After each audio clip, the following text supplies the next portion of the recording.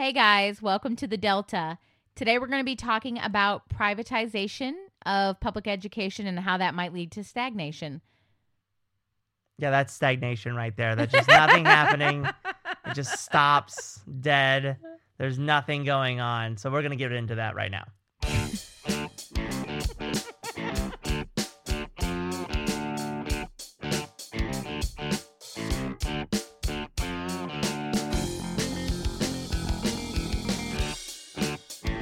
All right, welcome back to the Delta. My name is Nicholas Linke. I'm here with my wife, Christina, and we are a Midwestern family of 5, right? I mean, that's where we are. I'm a teacher at rural school, and my wife works in public education as well. Right, I am a sign language interpreter. So I made this comment that the privatization of the public education system leads to stagnation. Stag parties. At least to what? Stag parties! No, No? Sorry. So go ahead and explain what you mean about stagnation. So what I'm actually referring to is that it is that stop.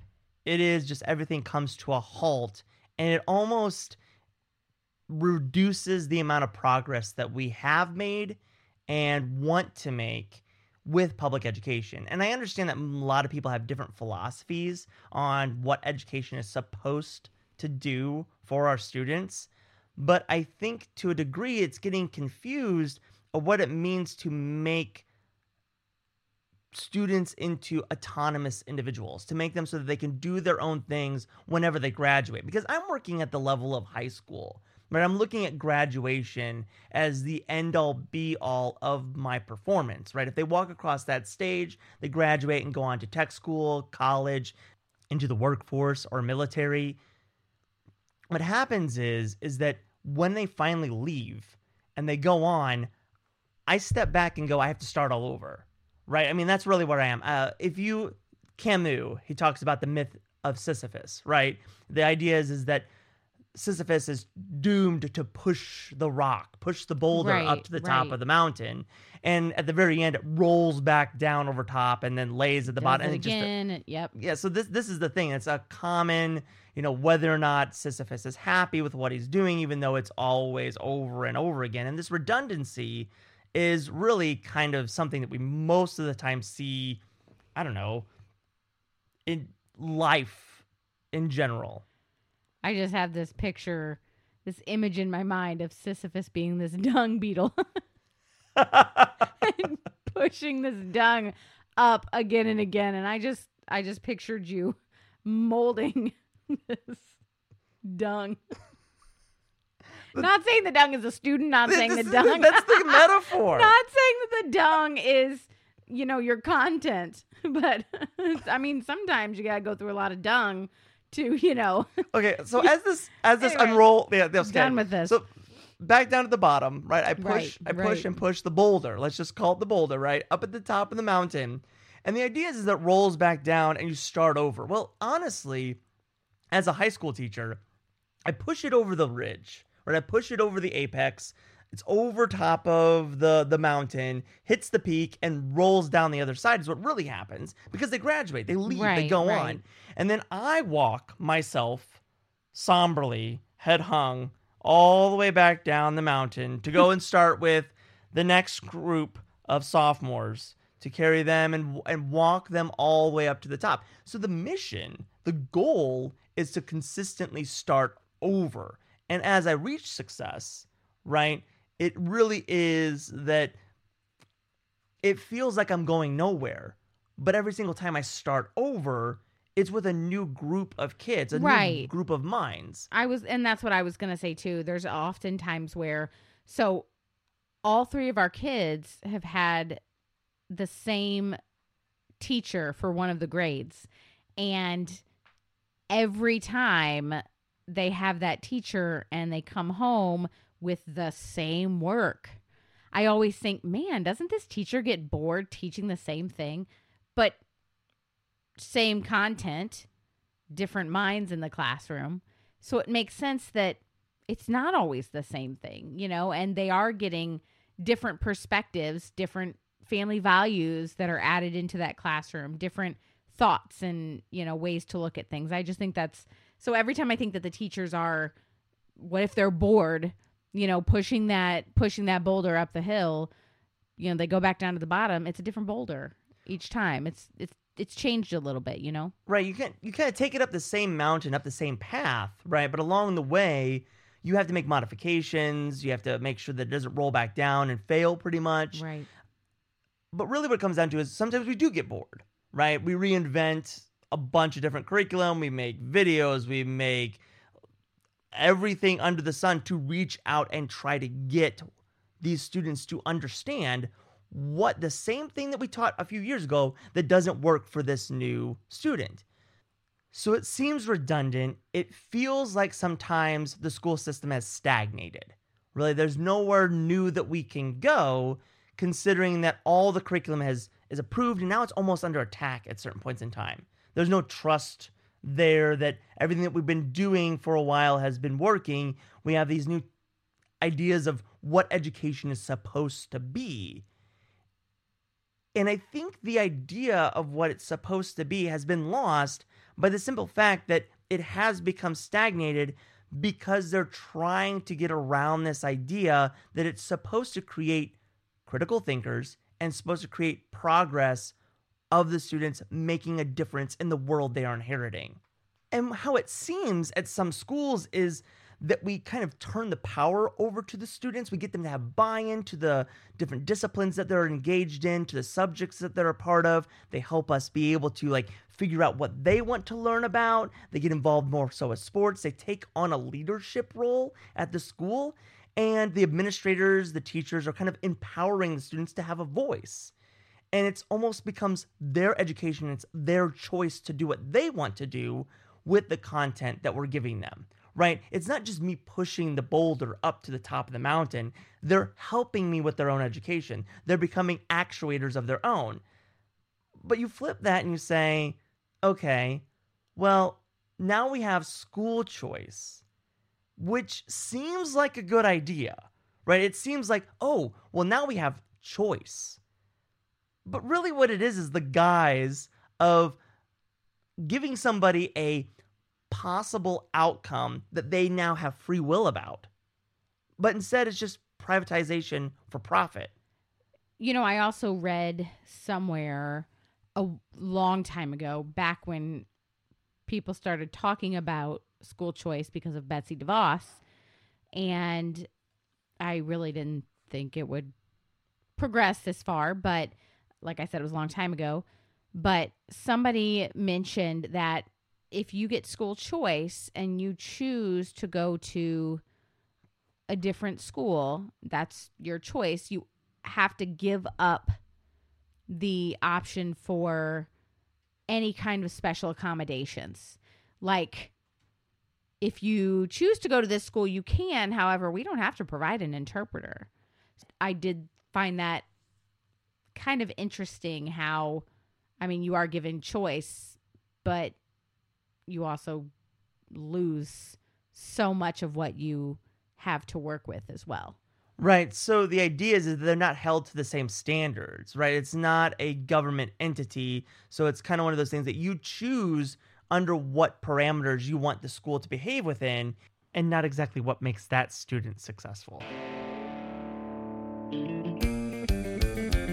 This is just a reminder that the Delta is a member of the Heartland Pod family of podcasts. Join us every other Wednesday as we grow this show into a reflection of our lives where family, school, life, science, and politics all converge. Check out some of our other shows, including the Heartland Pod, the Flyover View, High Country, and Let's Have a Chat. Also, you can check out some of our collection of family projects on glassroomhive.com, like our family YouTube channel called Stinkfinks, Nicholas's 2-minute lectures on his Hourglass Science channel, and our published books, whether it be our children's book, Dharma and Eldon and the Sandwich, or our new adult fiction like the Murray series. Another way to be transparent about progressive lives in the Midwest, glassroomhive.com. Now back to our show. So privatization doesn't just stagnate the student, right, where they can't actually get the help that they need and stop them from getting to the top of the mountain.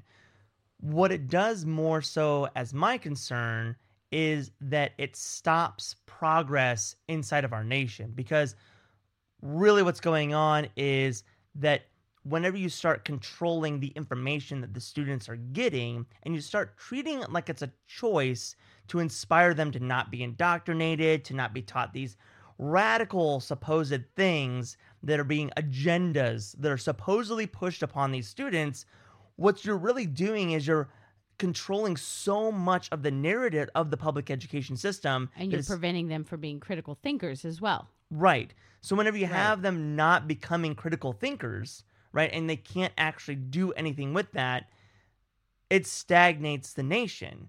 And I don't mean it like it just conserves what's going on. It's not that it just makes sure that nothing changes. I mean, I know that there's people, a certain degree, that are teachers as well, that believe school is just for the purposes of making sure that students learn how the system that they're going to get into, that they're going to be put into, works. So if I graduate from high school, I should go in and know how the government works. I know how the system, the laws, all of that stuff, and how it already functions, and I should just be an active member in that.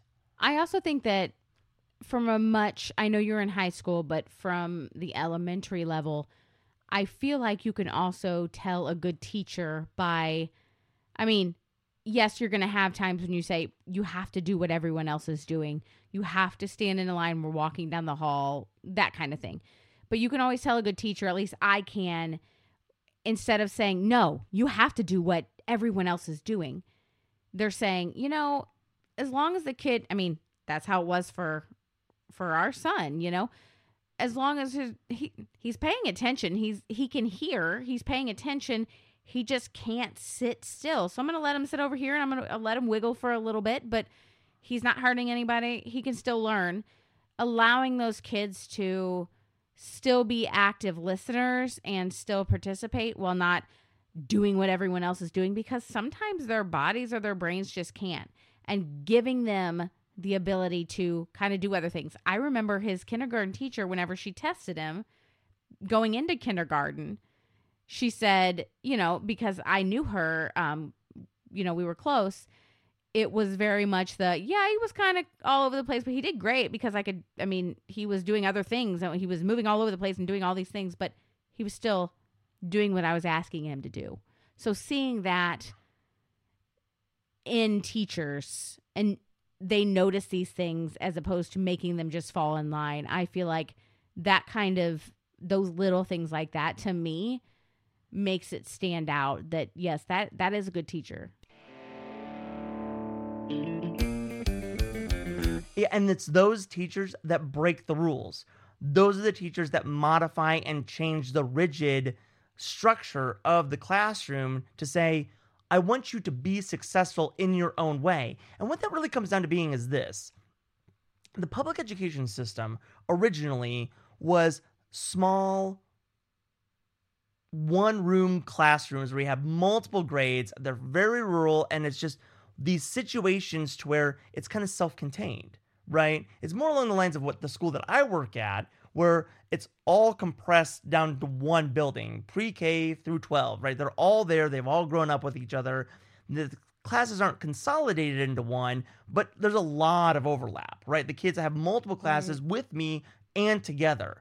So in that respect, what we've done with public education to now is said, we have this one small room schoolhouse where people learn over and over again, and they might get as far as 8th grade. Right? And then they might as get as far as high school. High school was one of those things that, if you understood how lectures work, if you understood how public education was in a rigid sense, where you sat there and you did your job and you carefully crossed all the lines and dotted all the T's, education wasn't made for everyone. It wasn't made for everyone to be successful at that point in time. And what we've done now is said, graduation has to be where everybody gets over the cliff. Everybody gets over the mountain and gets pushed to the other side. And what that really has done is made us not lower the expectations of what the students are supposed to accomplish, but it's made it so that each one of them has to have a specialized program to getting to the top of the mountain. Because one student that I say, oh, you're going to probably go to tech school because that's the way your mind works. And that's the way that it reaches you. And that's what you care about, right? It's not a tracking system. It's like, I'm paying attention to the person that you are, and I'm going to make you successful. And by doing that, my curriculum is completely different than if I was raising a bunch of doctors. Like if I was just raising doctors, that's it. Like you guys all do this. It's a weed out class. Go do your thing. And that's the way colleges treat kids. I mean, that's the point of what college now is, real education that we're supposed to be preparing them for. And I don't think, like you said, I don't think it starts whenever they come to me. I think that starts much earlier on, that they start seeing this thing that they have the power to control their own education, but the good teachers are the ones that give them that power, give them that autonomy, and at the same time, make sure that they are successful in their own right.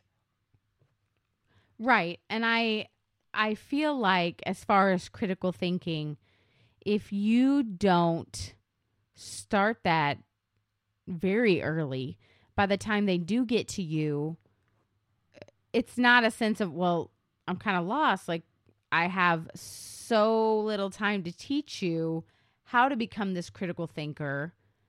You know, and I do see it more and more with our kids now, but I remember just going through the memorization, you know, of everything. And so I think it's interesting that, you know, when we did virtual school, you know, our son did not have the time, or he didn't go through third grade in seat. He went through third grade virtually. So he didn't do the rote memorization of the multiplication tables, versus our next kid who went through third grade, and she is doing both memorization and learning, well, why does it make it like that? Why is it 3 times 7? Oh, well, it's 3 groups of 7 or whatever. And so he can't just rattle off those numbers. He can't just, oh yeah, this times this is this, where she can, and she can explain it. So I think that that's just interesting to see the difference there. Right. And I think that's part of the whole COVID situation, right, and why it's been kind of so easy to be able to target public education at this point in time. It's like, look at how bad it is. Look at how bad these students are doing. Look at how much they don't know. Look at how bad the test scores are. It's like, yeah, it's a ripple effect called COVID that we didn't pay attention to. We didn't do a good job of managing because we really didn't know what we needed to do. And you have all this diversity of learning happening with all of these different kids, and now they're all shoved into homes with parents that do not understand how the education system works. And that's exactly what I was going to say. They're undereducated about the education process. I am not a teacher, but I am a parent, and I'm also in the education system. So I kind of see both sides of it. So I can see when parents say, well, you know, why are they doing it like this? I can see their perspective, but I also see, I know why they're doing it like this. So it's really hard for me to weigh in on that because I can see both sides of it.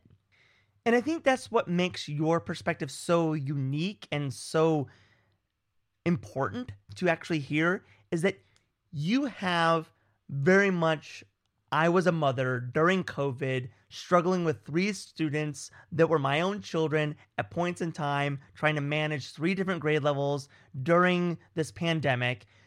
You are also the advocate for differently abled learners inside of a classroom so that you can come to the table and teach them language on their own while at the same time assisting them with their own education.